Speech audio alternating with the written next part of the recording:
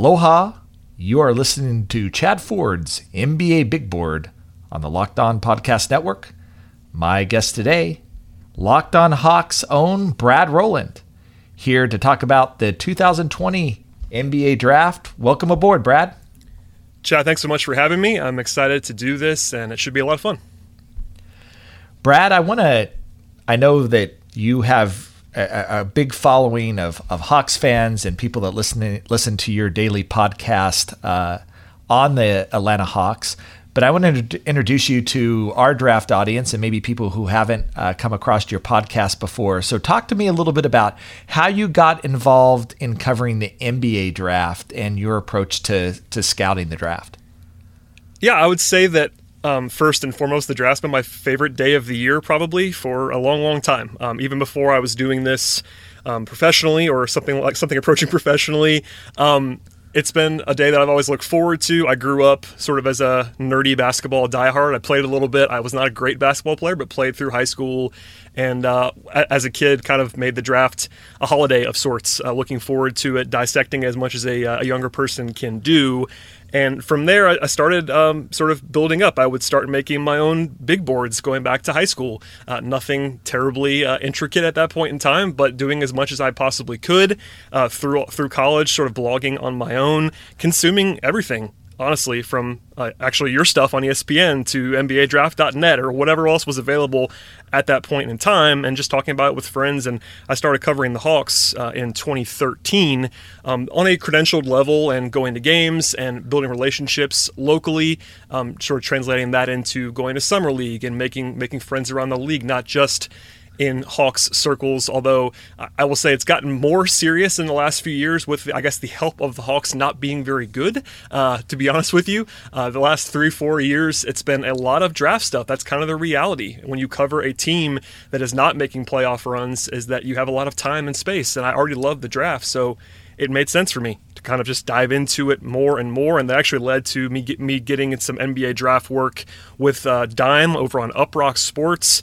talking about national stuff there, honestly starting with the draft and then branching off into other things. So it's been a long, winding journey. I would say it's been more serious lately, but still the fact that I just always loved the draft and that process, and being a college basketball guy growing up and sort of bridging that gap, it was a natural thing to get involved with.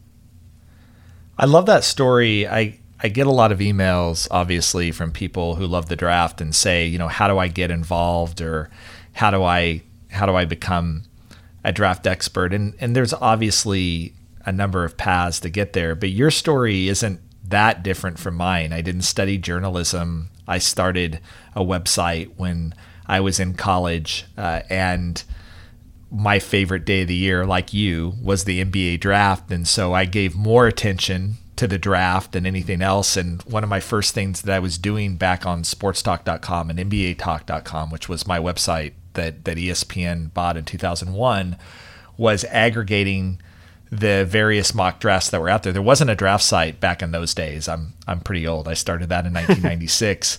But, newspaper writers, like people like Sam Smith, for example, would put together these mock drafts, and we would sort of aggregate them all together and, talk about them.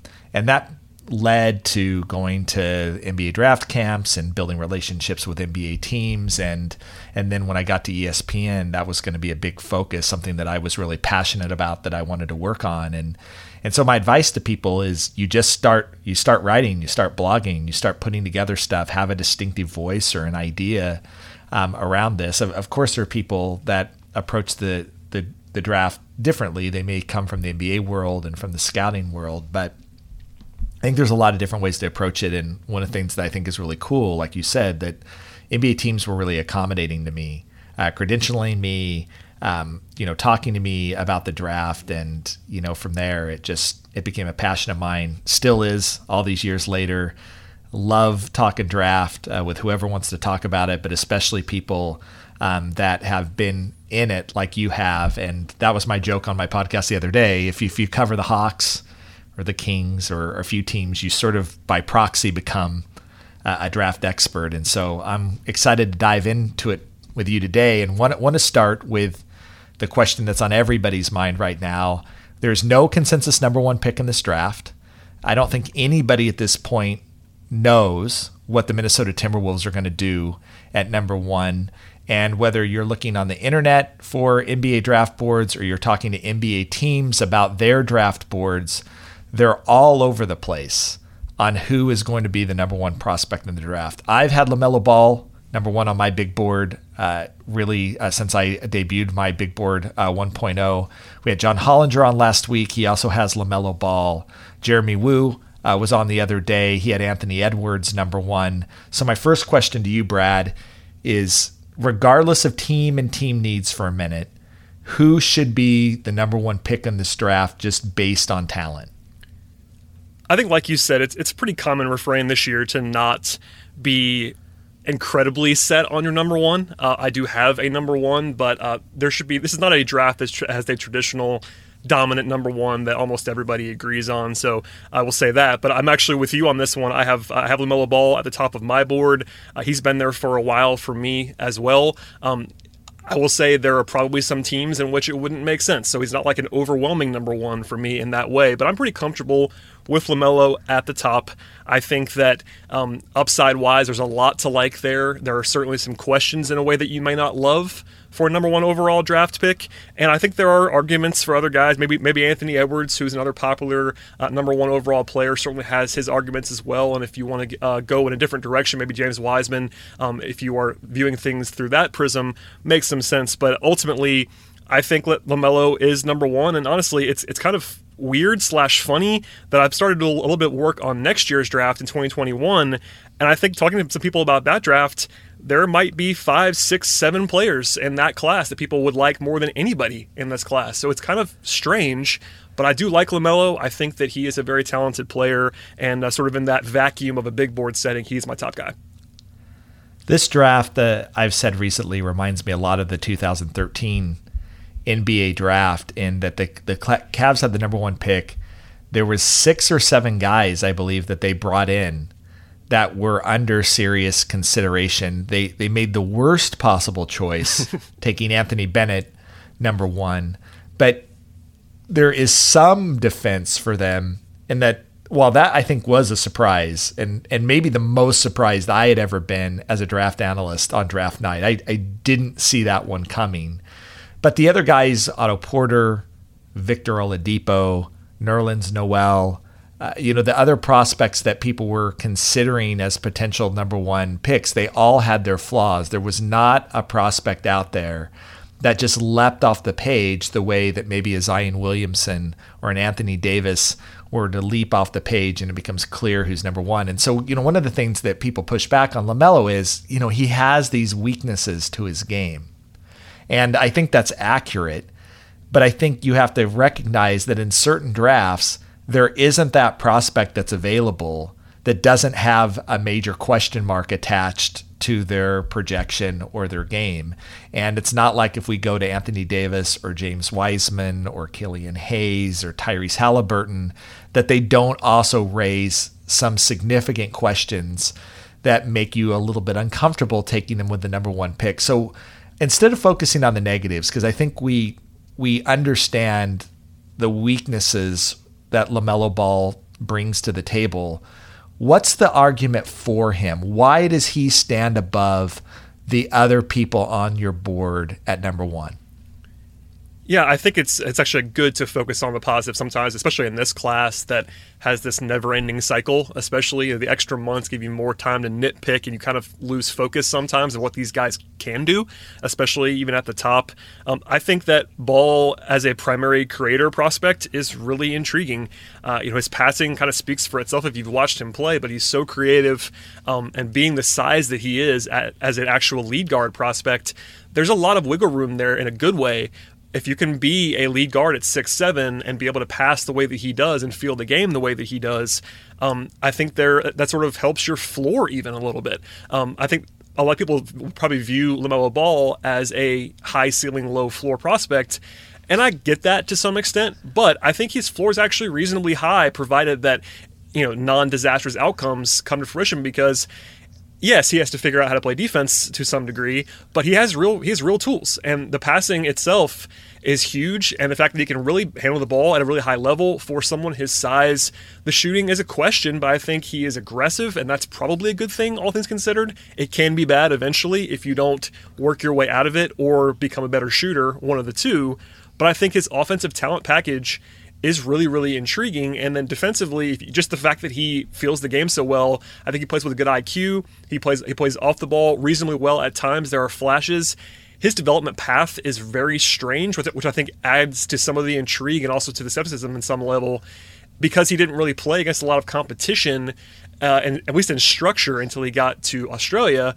But I think the flashes that he's put together are really intriguing enough to where you can kind of see past the things that scare you a little bit. They have to still be there on some level, but I think overall the package between size, creativity, skill level, and just the aggressive persona and everything that he brings to the table, I think that package, if it were to work out, is very enticing. I think you brought up a key point with LaMelo. The development path for him is highly unusual.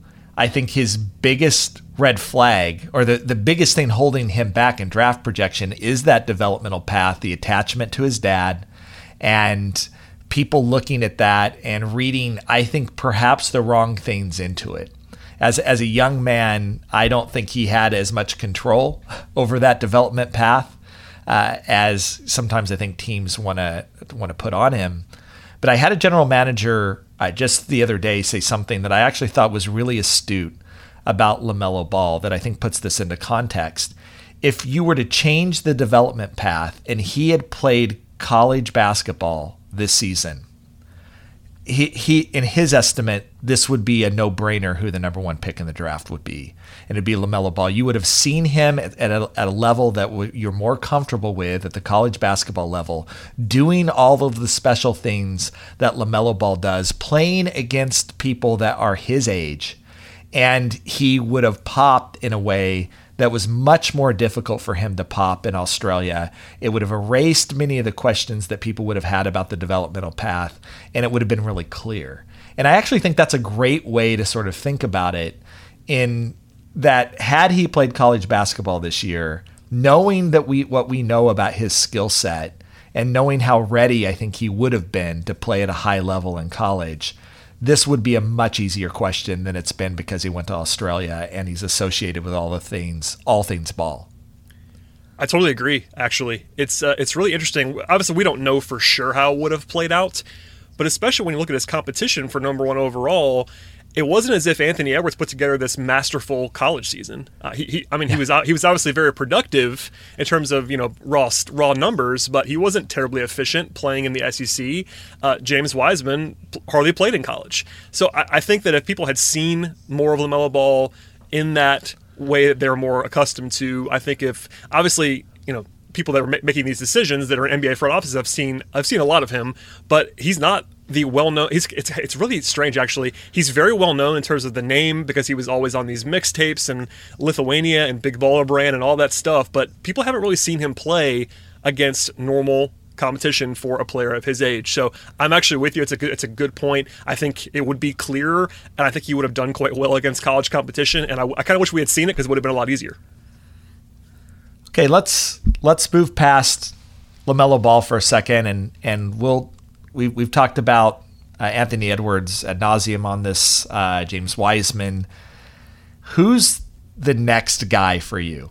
Those three names have popped up in conversations for the number one pick. There's been a huge debate. We ran a poll on Twitter, and it was pretty evenly split between those three. Ironically, I was actually shocked James Wiseman came out ahead as the number one prospect, but about 22% of people said it's someone else.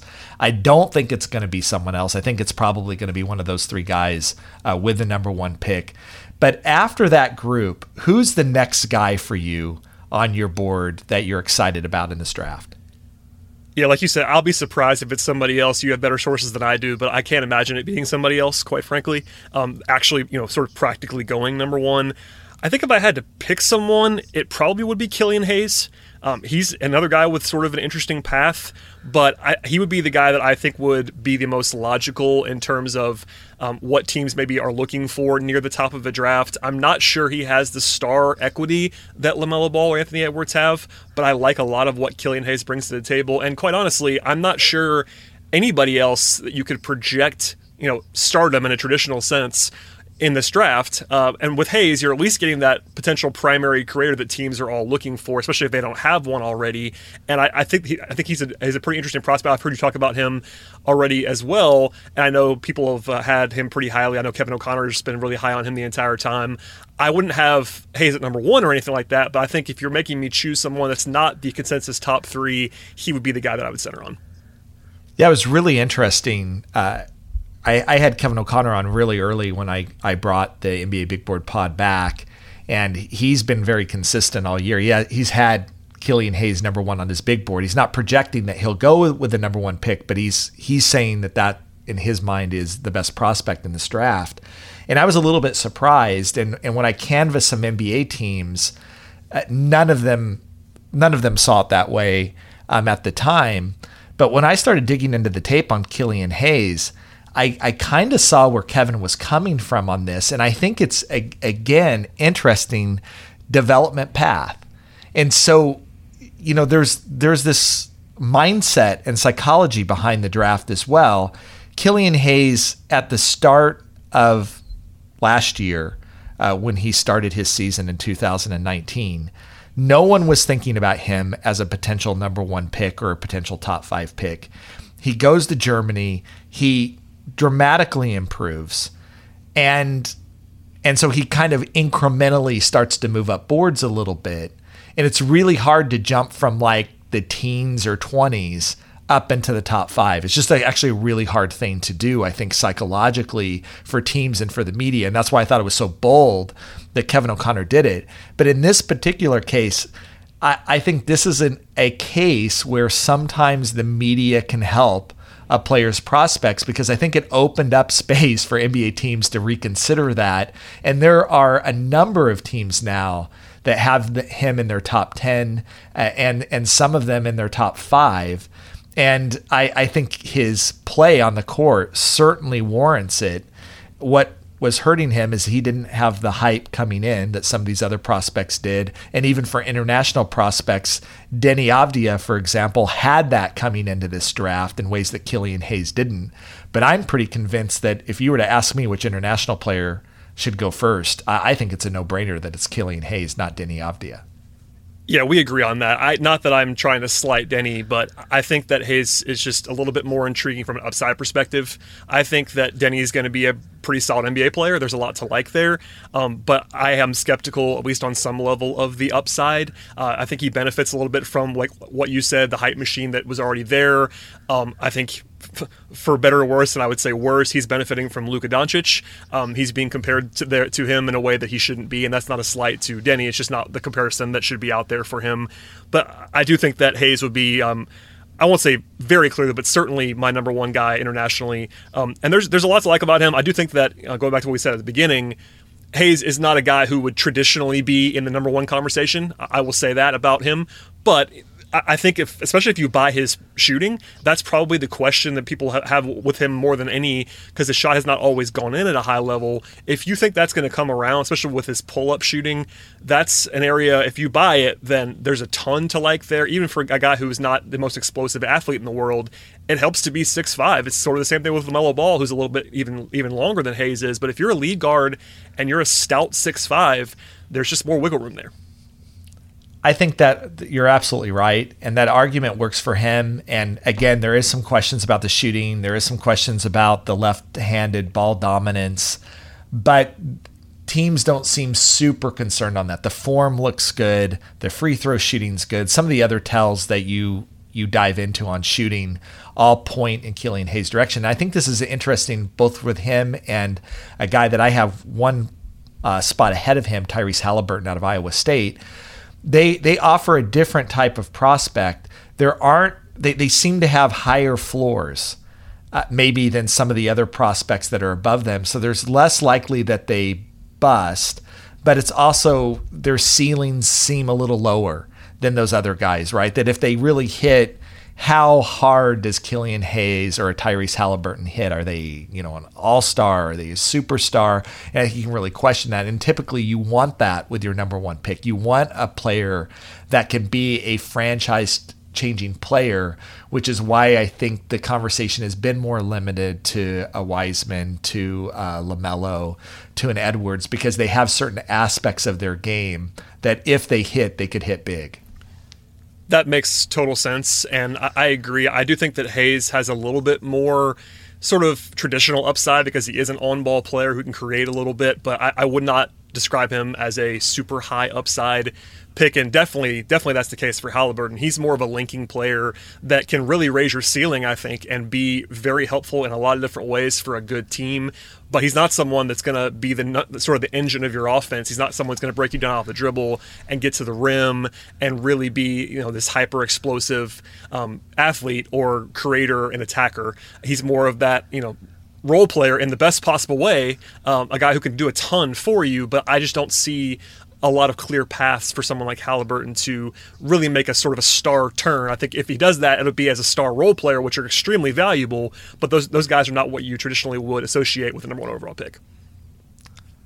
All right, Brad, we're going to come back and we're going to talk about there's parity throughout this draft, not just at the top, and we're going to talk about some guys that made your big board that didn't make mine, and introduce some new names into this podcast. And so we'll be back in a few minutes. Listen to our sponsors.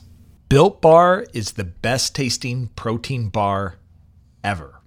The improved Built Bar taste even better than the old ones. They're in 18 amazing flavors, 6 new flavors: caramel brownie, cookies and cream, cherry barcia, lemon almond cheesecake, carrot cake, apple almond crisp. That's on top of all of the original flavors that you typically love: the coconut almond, the raspberry, the banana bread. One of my favorites, the mint brownie.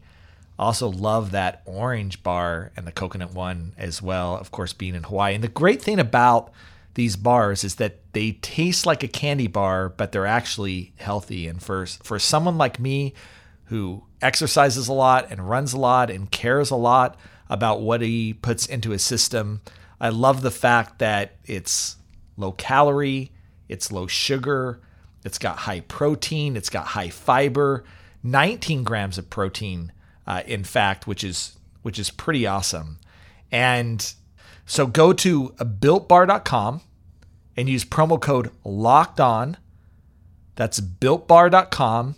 Use promo code LOCKEDON, and you'll get 20% off your next order. Use promo code LOCKEDON for 20% off at BuiltBar.com.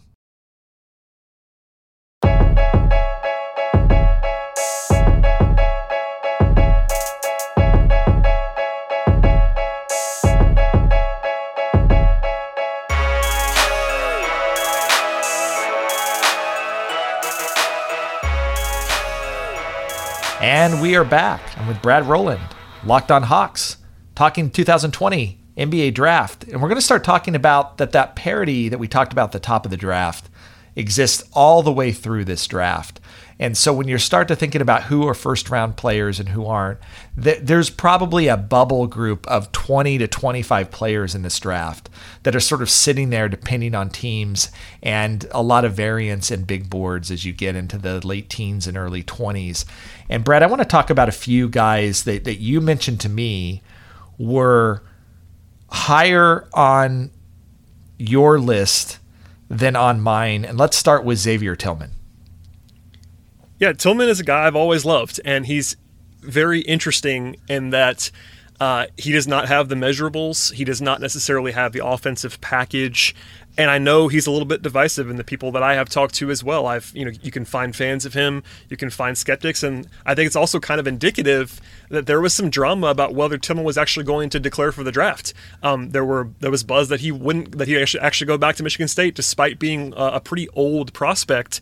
He was at least considering, reportedly, going back to school, and that was, I assume, because of the relative not necessarily skepticism, but not necessarily being overly excited about his prospects in the NBA. But he's just a guy who does a lot of things well that I think can translate very well to the NBA. I think his feel is off the charts. I think his basketball IQ is very evident if you watch him play. On both ends, really. Defensively, he's always in the right spot. Is he going to be a monumental rim protector? Maybe not, because he's not the longest guy in the world. I think he's about 6'9". He's got decent length, but not like 7-foot traditional center length. But he moves well. He's extremely strong. I think he got the best of a lot of the guys who maybe rank ahead of him on some boards, like Daniel Oturu, a couple of the other bigs around the Big Ten. Tillman was just better than those guys at the college level, and that doesn't always translate, but I think his anchor ability as a defender is pretty interesting. And then offensively, if he ever shoots, it would be nice, but even if he doesn't, he's a great short roll passer. I think he's a good fit on a good team especially, and part of what you said before about there being this sort of wide group, and I agree with it, by the way, of guys who, between the mid to late first into the second round, it's kind of, pick your poison to some extent, or pick your favorite players, or there's not a whole lot of divide there. But I think for the good teams, which are usually the teams picking in the 20s, you can find some maybe not super high upside players, but guys who will fit, guys who will play well for you, I would say sooner rather than later. You're getting them for cheap and they might be able to contribute. You don't want to aim necessarily for low upside, but Tillman is a guy who I think can contribute relatively quickly, which isn't everything, but it certainly matters. And I'm not saying he should be a lottery pick or anything like that, but for where you can probably get him in the 20s, maybe even the 30s, I think the value is pretty good there as someone who can stay on the court potentially at the end of a game and really not hurt you anywhere and just kind of be that versatile, talented, but also very solid overall big. It's really interesting with Tillman. I've been covering the draft for a long time.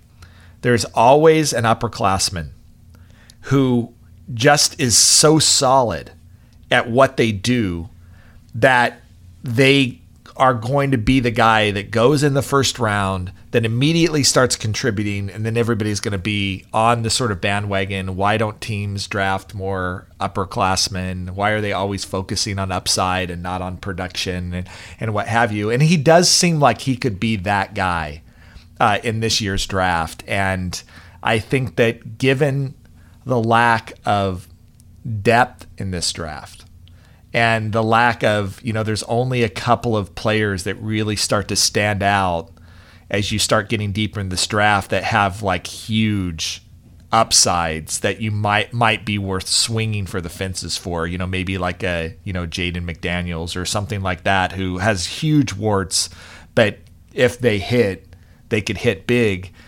This isn't a bad draft strategy to start to think about, again, as a cheap role player who could come in and do some things for you off the bench and just be satisfied with that with your draft pick.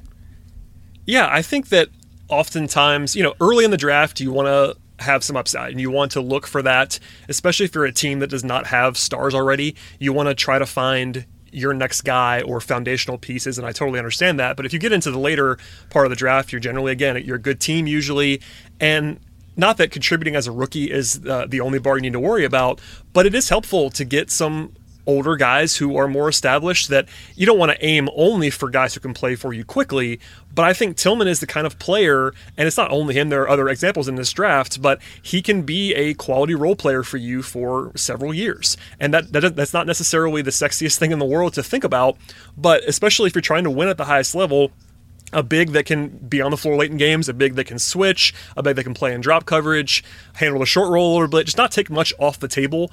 There is some real value in that. And like you said, there's always a guy or two or three that just slip too far and you see it coming a mile away, but they just shouldn't go that far. And I think Tillman's a pretty prime candidate for that this year. I think he might just go 10 spots too low, and it won't be a crime. It won't be just indefensible for the teams that passed on him, but the team that gets him, I think, will be in a good spot. Let's talk about Tre Jones out of Duke. His brother, Tyus Jones, selected 24th in the 2015 NBA draft.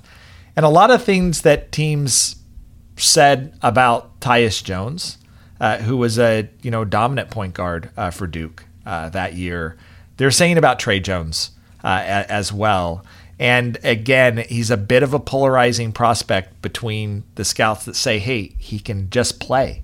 he can really play and quit focusing on his weaknesses, and people that are going to hyper focus on what he doesn't bring to the table in terms of, elite athleticism and speed and pop. And so why do you have Tre Jones in the first round? Yeah, I think a year or two ago, I would have been more skeptical of Jones, especially offensively. That's still probably the concern with him as a point guard prospect, because normally at point guard, you're probably looking for offense more than defense. But he took a step forward, I thought, this last year at Duke. And he's not like super old. Sometimes the problem is if you get a guy who stays around college so long that they start looking better, it's because now they're just older and the competition level's a little bit below them. He's still fairly young. I think I wouldn't worry about that too much. And I think you don't want him to necessarily be a primary engine of your offense, but he's someone who can run a second unit, I think, as a lead guard. He improved his pull-up shooting, I thought, and his passing during his second season at Duke. There's enough there to build on, and I like his finishing, too, his transition play. He just plays hard. There's something that you got into there as well, but this is a guy who just does a lot of things well. He's not excellent at anything other than maybe on-ball defense, but he plays really hard. He's physical. I think he's a kind of an underrated athlete, not a terribly explosive guy, not necessarily a combine wonder, but someone who is a solid athlete who uses his length well, and an accomplished player. That can be overrated at times, but this is the ACC Player of the Year. This is a guy who did a lot at the college level, and the comparison to his brother is out there. They're similar in some aspects, and not similar in others, but I think that once you get into the 20s, there's a lot to like about Tre Jones. He's not going to be a star. I think that's pretty unlikely. But if you're looking for a rotational guard, someone who can maybe back up your point guard, also play alongside him if it's a bigger point guard, a depth piece, or maybe, long term, maybe he can be a middle of the road starter. And that's, again, not terribly exciting on paper. But if you get in the 20s and you can find a long term contributor for you, that's a two-way player. That's I think the value just. Almost similarly to Tillman, the value is such where if you're getting him at an appropriate spot, you like that a lot. I think the other thing that we can point out here too is that as far as a point guard draft goes, this is a fairly weak draft as you're looking for point guards, and that could help his cause as well, especially if you're going to cast him in that role, much like the role that his brother is playing, frankly, at the NBA as a guy that's going to run that second unit, not make mistakes, play his butt off, play great on the ball defense, and he's not going to make a lot of mistakes. And sometimes that's all you need to ask for in your second unit point guard. I totally agree. I mean, if he has the same path as Tyus, I don't want to compare those guys exclusively, but if that's the kind of player he becomes. If you have that guy in the 20s, that's a perfectly fine value. Like, no one's terribly excited about Tyus Jones as their long-term starting point guard, but he's a competent, top 40-ish point guard in the NBA. And if you find that guy at 22 or 24 in the draft, that's a good value. Okay, let's do one more. Grant Riller. What do you like about him? Riller's really fascinating, honestly, on a lot of levels. He's very old, which is scary. He'll be 24 in February, which is ancient by today's NBA draft standards. He also played at a small school in Charleston, so he's divisive as a result of that. But he's truly a talented scorer and a shot maker. He had absolutely absurd efficiency numbers at Charleston, and I know it's Charleston and people will roll their eyes at that, but you can't fake what he was able to do, I don't think, at least not all the way. I believe in the pull-up shooting. He's a good free throw shooter. I think that's a pretty strong indicator of his shooting long term. I won't say he's a great passer, but he's a solid enough playmaker. I think he got a lot better at that during college. He's a good ball handler as well. The worry with Riller, other than age, is his defense was not good. And given that, being a bad defender at Charleston is pretty jarring for an NBA draft prospect. That's worth noting, and it's certainly a concern. But I've compared him, not necessarily as a player overall, but sort of the same role that he could fit into to someone like Lou Williams. They're not exactly the same, but that sort of small guard, hyper-efficient offensive player, he can create for himself, be that 6th, 7th man for you off the bench, pass enough to keep the offense moving. You have to cover for him on defense a little bit, but I think he could be efficient enough on offense to really be intriguing. I think he's a first-round talent. I'm not sure he's going to go in the first round, but again, in the 20s, like if you're a team, I don't know, if you're a team like the Lakers, and you could probably use some more juice in the backcourt, and you have a late first-round pick, and he's an older guy who might be able to help you sooner rather than later, I think you could probably do a lot worse than that, and I think that Riller if you just talk about offense only, I think he's better than a lot of the guys that he is compared to in that range at the position. The worry is defense, and if that scares you, I totally understand, but I do buy the offense. Interestingly, to support that, he ranked 9th overall in the NCAA in isolation scoring. And so, there's something that you can point to with him. There are teams that, like you say, that like him in the 20s. There's teams that have him in the 40s or 50s. That's the nature of this draft. And I think there's an interesting trend, Brad, that you've brought to the prospects that you are favoring a little bit more, which is you're worrying less about upside and you're thinking about impact and the role that they might be able to play in the NBA. And I think that's a good approach when you're thinking about the end of the first round or early second round. Yeah, I think I'm pragmatic to some degree. And again, we're talking about guys who are not lottery prospects. It's a little bit different in the lottery in that you really have to think about upside a little bit more there. But I often think that, not necessarily floor, but like median outcome is kind of underrated at times because you can get guys who are just kind of boring, and boring is the wrong word maybe, but someone who's not necessarily going to blow you away in a workout.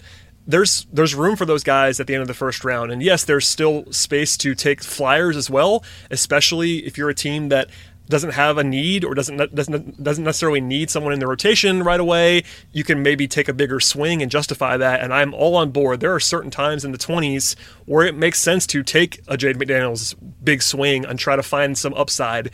But for certain teams that may have a need that they have to plug or may want to get value out of those guys, I do think that floor or median outcome can be undervalued when looking for a ceiling exclusively. When we come back, we're going to talk about what some teams should do in the lottery with their lottery picks. We can talk all we want about big boards, but every team has their own needs, their own ways of looking at prospects, and it's important at this point in the draft to start to think about what specific teams will do. We'll be back with Brad Rowland from Locked On Hawks after these messages.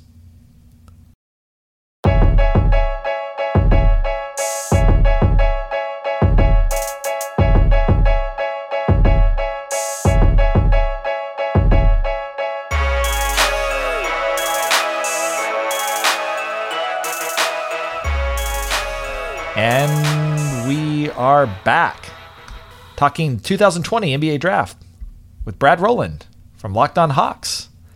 And we are going to start with your specialty. The Atlanta Hawks have the 6th pick in the draft. What do you think they want to do with this pick?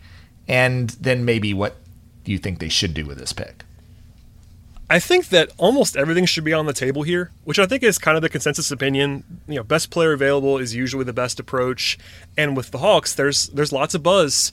And it's interesting to see if it's external or internal about maybe using this pick to move down or move out or try to facilitate it in order to compete next year, because there's a lot of noise coming out of Atlanta about the team trying to compete in the near term. And it's easy to see why. They have a lot of young talent on the roster. And most importantly, for a team that is picking number 6 overall, they already have the guy they're building around in Trae Young. So that's a step ahead of a lot of teams in this range. That's a good thing for them to do. And it also opens the board up a little bit for the Hawks, in my view, because they can kind of do almost anything else other than drafting maybe a small guard at 6. You could say that center is not a spot that they need anymore after acquiring Clint Capella, but for the most part, they can kind of take best player available, and that's a good position to be in, especially if you don't love a single prospect, and maybe they do. But for me, because of kind of how flat this is in this range, unless someone slips unexpectedly, I don't have a definitive, tier busting guy that I'm looking at for the Hawks. It's more like, okay, who's available here? Can they move down? Should they move down? I would not look to move up if I was the Hawks. Maybe you can talk me into a swing for Anthony Edwards, maybe for upside purposes, but I'm not a big fan of trading up in this draft. So if you're not going to do that, you're looking kind of for value, and basically at the 2 through 4 spots for the Hawks, they have needs. Not necessarily gaping holes. They have a bunch of young talent already. This is a roster that's still pretty thin, though, and they can kind of add anybody they want. I think there's a couple couple of reactions that I have to that. One, I'm not actually sure that this is a bad draft to move up on, because this is going to be the cheapest draft ever. Fair. To be able to move up in the draft, right? Usually the cost is so ridiculously high to take a number 1 pick or a number 2 pick that it really doesn't make sense for teams to do so. I think the Wolves, the Warriors especially, are so focused on trading this pick if they can. This might be one of those rare scenarios where there's value there, because those teams are on a different place in their progression than the Hawks are. And I've heard the same thing. The Hawks want to compete this year, and it's time. I think the concern for the Hawks is the same sort of mistake that the Hornets have made year after year, which is we can compete and be an 8th seed or a 7th seed in the playoffs and get our butts kicked, or we can continue to develop and draft and get players in that can ultimately have us competing not for the playoffs, but for a championship. And I just don't think the Hawks are there, nor will they pick up people in this offseason that are going to move them that far. And so if you can't move that far, especially on a season where I'm not sure how many fans are going to be in the stands, it's going to be a weird season. It's going to just be a weird season next year. This might buy you the extra time to jump up and actually take a pick. And in your opinion, I'm just really curious, Brad, can you build a championship contender team around Trae Young? I think you can. I think it's not going to be easy because of the weaknesses that everyone knows that he has. It's very hard. In general, if you look at history, there are not a lot of championship teams, especially lately, that are built around small guards that have defensive trouble as the best player on the team. It's not easy to do that. Is it impossible? No. I think he is the kind of offensive talent that really could be good enough to carry the day in that way. But it does present challenges for you team building wise, and the Hawks are going to be dealing with that. I think we've already seen them try to deal with it by, last year they used both lottery picks on wings, and I would say defensive minded wings. That was not an accident. They know in the organization that they're going to have to build a defense that can get to a league average level. They're never going to be great defensively with Trae Young as the point guard, but no matter how good you are on offense, you can't be terrible on defense and compete for a championship. There's a level you have to get to, and they know that. And I know your former guest and former colleague John Hollinger said this a lot. Using a pick in this draft, if you're the Hawks on their timeline, using the pick to turn that into a role player for you via trade is not a good use of resource. This is a team that, yes, they want to compete next year. I understand why. They've been bad now for 3 seasons. They have a star guard that wants to win, all that stuff, but they have cap space. They don't need to use this asset that they're hoping is their last lottery pick for a while, or at least their last high lottery pick for a while. You don't want to just turn that guy into a solid vet, yes, that would help you, but the concern would be getting ahead of yourself and taking away some of the upside, because this is still a rebuild. I know they want to be better, but they're still in the middle of a rebuild. So I'm with you, being more, I would say, intentional about not speeding up too fast. And if you're going to speed up, the way to do it is to use your cap space, not to forego what is probably going to be your best draft asset for a long time. Let's assume for a minute that they stay at 6, that they don't trade up or down. Is there a player in this draft in that range that you personally like for them? Yeah, there's a couple. I think early, I'm not sure if he's going to be there or not. And early on in the process, I heard this name a lot, and it was Isaac Okoro out of Auburn. He's someone who is a local Atlanta product, which probably helps some of the buzz early on, I'd imagine. But he also fits what they kind of need as a defensive-minded wing player. There are questions about his offense, particularly his jump shot, but a guy who is a hyper athlete and I think does have some upside. Not necessarily a pure upside play for you, but if he figures out how to shoot, there's a lot to like there. And I think offensively right now, shooting aside, he might be underrated. I think he attacks the rim pretty well. I think he handles the ball pretty well. He attacks closeouts. He moves the ball as a passer effectively. And then defensively, he would be your on-ball defensive ace who can also play a little bit off the ball and make some plays. He is very strong and athletic. We'll see how he would fit alongside guys like Cam Reddish and DeAndre Hunter. But there's nobody on this team right now other than Trae Young that you can't that I would say you worry too much about drafting over or drafting alongside. And I think Okoro would be a guy that I would have circled if he's available. He might be gone by then. There's a chance he goes 4 or 5, I suppose. But I've always kind of liked what he brought to the table, particularly if you buy the shooting. And I don't know how the Hawks feel about that. And that's one of the bigger questions in the entire draft, quite honestly, is basically, can Isaac Okoro eventually become a league average kind of shooter? If you think he can be, he's probably a top 5 guy in the class. If he can't, then it becomes difficult because we've seen any number of wings that do a lot of things well, but if they can't shoot in the modern NBA, it becomes tough. That's my concern. That's why he's a little bit lower on my big board, just talking to teams that are deeply concerned about that. They see a harder path for him than maybe some other prospects. Certainly not denying some of the other things that he brings to the table, but that is the bet that you make with him. And so that's a really interesting. He's, again, one of these polarizing prospects that is all over the board from, like you said, as high as like 4 or 5 down to 10, 11, and 12 on draft boards. Let's talk about the Washington Wizards. What do you think they're going to do with this draft pick, and who do you think that they should take? I think they should be absolutely praying that Onyeka Okongwu falls to them at 9. I like Okongwu a lot. He's a top 5 guy for me, and particularly for Washington, a team that has a lot of offensive talent, especially with John Wall coming back, but this is a team that was kind of legendarily bad defensively this year, and part of that was that they didn't have a rim protector, and no rookie's going to fix that, but I think long-term, if you get a guy like Okongwu who can be a starting center and a capable, versatile, defensive-level center, that'd be very helpful for them. It doesn't have to be a center, though, because there's obviously a chance that he's gone by then. And I'm not sure. From there, the Wizards are kind of fascinating because they have so much money and investment poured into their backcourt with Bradley Beal and John Wall, and there's all that uncertainty with Wall and what he's going to be after the injury. They have some guys that I like. I really like Troy Brown. I've always been a Troy Brown fan, but can you not draft over Troy Brown? I think you probably can. Same with Rui Hachimura, who I know they just drafted with a lottery pick last year, but he's not a guy that I would necessarily be trying to build around. You're building with him, I suppose. So I think they kind of want maybe some stability defensively more than anything else, but you can't get too picky, I suppose, at number 9 overall. I'd be mostly best player available mode, with the exception of a point guard. I think they probably can't go that route given where their backcourt is right now.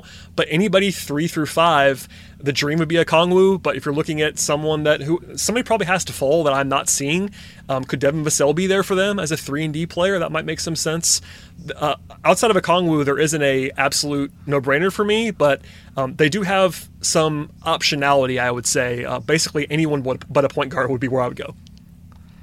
I like that pick for them. I'll also say some NBA teams screwed up if Okongwu is there at 9. Agreed. I think, and it might happen because, again, there's variability on boards and teams focused. He, to me, seems like someone who should definitely be off the board. But there's all sorts of scenarios. Obi Toppin, Deni Avdija. We've talked about Killian Hayes, Tyrese Halliburton. I mean, some of these guys have to be there.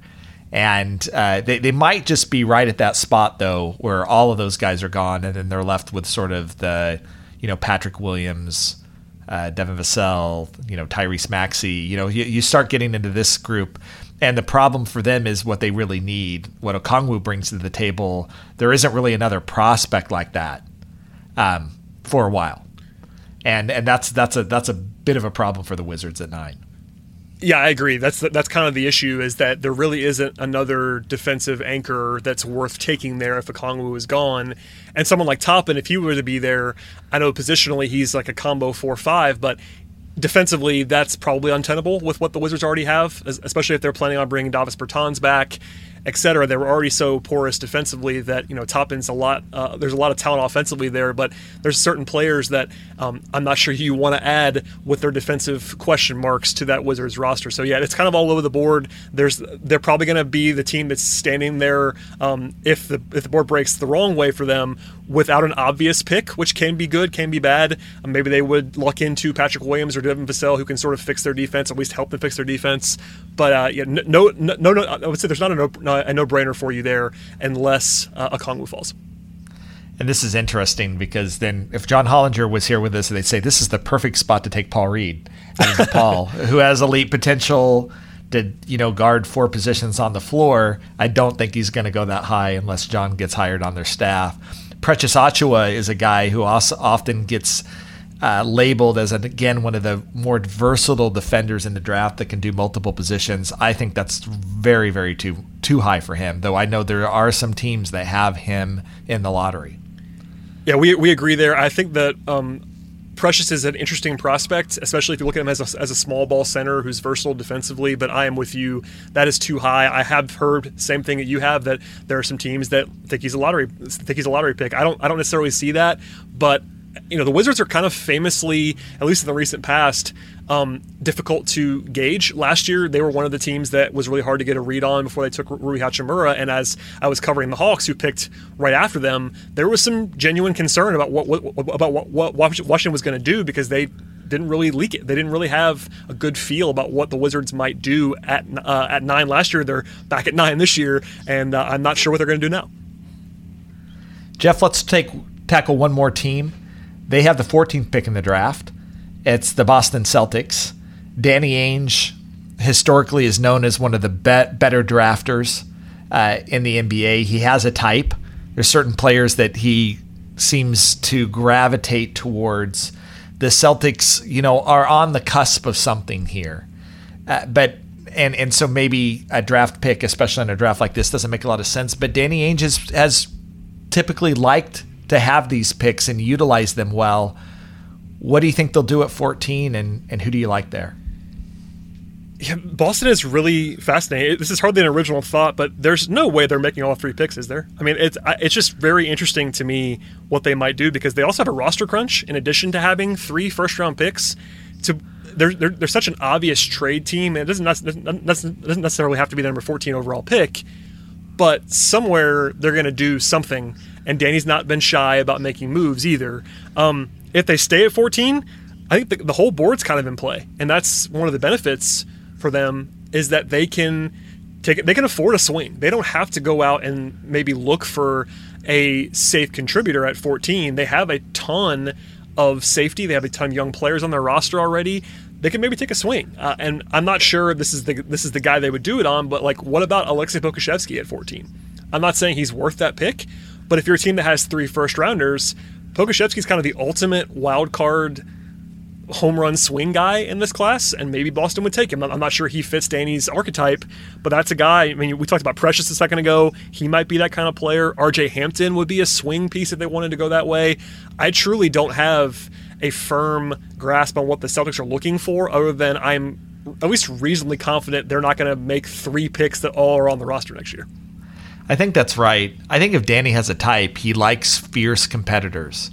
And that's something that you'll notice in a lot of the guys that they take. They for years have been brain typing prospects, and there's a particular type of brain type that they like, the ultra competitive, fierce competitor player. I do think that, if there's ever been a weakness for the Celtics, it's been at times that a little bit of gun shyness swinging for the fences. We think about Giannis Antetokounmpo going 15 to the Bucks in 2013, and the Celtics were all over Giannis. They knew him well, they liked him, but ended up taking Kelly Olynyk instead, which was considered at the time, a safer pick. And so, is this? I think you raise a good point. Are they finally in a position where they can make a big swing like that? There aren't a lot of guys, frankly, at 14 that are going to be big swing players. Jaden McDaniels is probably the other guy, big swing player. There does seem to be a lot of variability on Tyrell Terry and what he's going to look like at the next level, but I'm not even sure that the folks that really like Tyrell Terry are thinking that he has, elite potential. They're looking at that 3-point shooting. Is there anybody else in your mind beside Pokusevski who you think is a high upside, but swing for the fences type prospect as we get into the late lottery, mid first round? Yeah, I mean, not really. I kind of agree with you. I mean, I guess you could talk me into RJ Hampton if he was still available as that, hyper athletic guard with some scoring acumen. He could certainly pop. I'm not over the moon about him, but you can at least see the tools there. I'm not sure they would do this, but what about someone like Cole Anthony, who used to be a top 5 prospect in this class? And they don't really have a need there, but maybe if you're Danny, you see that competitiveness and that fire and a guy who has pedigree and might have fallen too far. I'm not sure I would do that either, but I'm on the same page with you here that there aren't just overwhelming options when it comes to swings. We've mentioned all of them now, I think, with McDaniels and Pokusevski, but I mean, you're kind of grasping at straws, and I think just to reiterate, I think I would certainly monitor Danny Ainge for a trade of some sort by the draft or on the draft night. He's Brad Rowland. You can listen to him on Locked On Hawks on a daily basis on the Locked On Podcast Network. Really appreciate all the insight that you brought to us thinking about the 2020 NBA draft, Brad. Thanks so much for coming on the show. Thanks for having me, Chad. All right. We will be back next time with John Hollinger.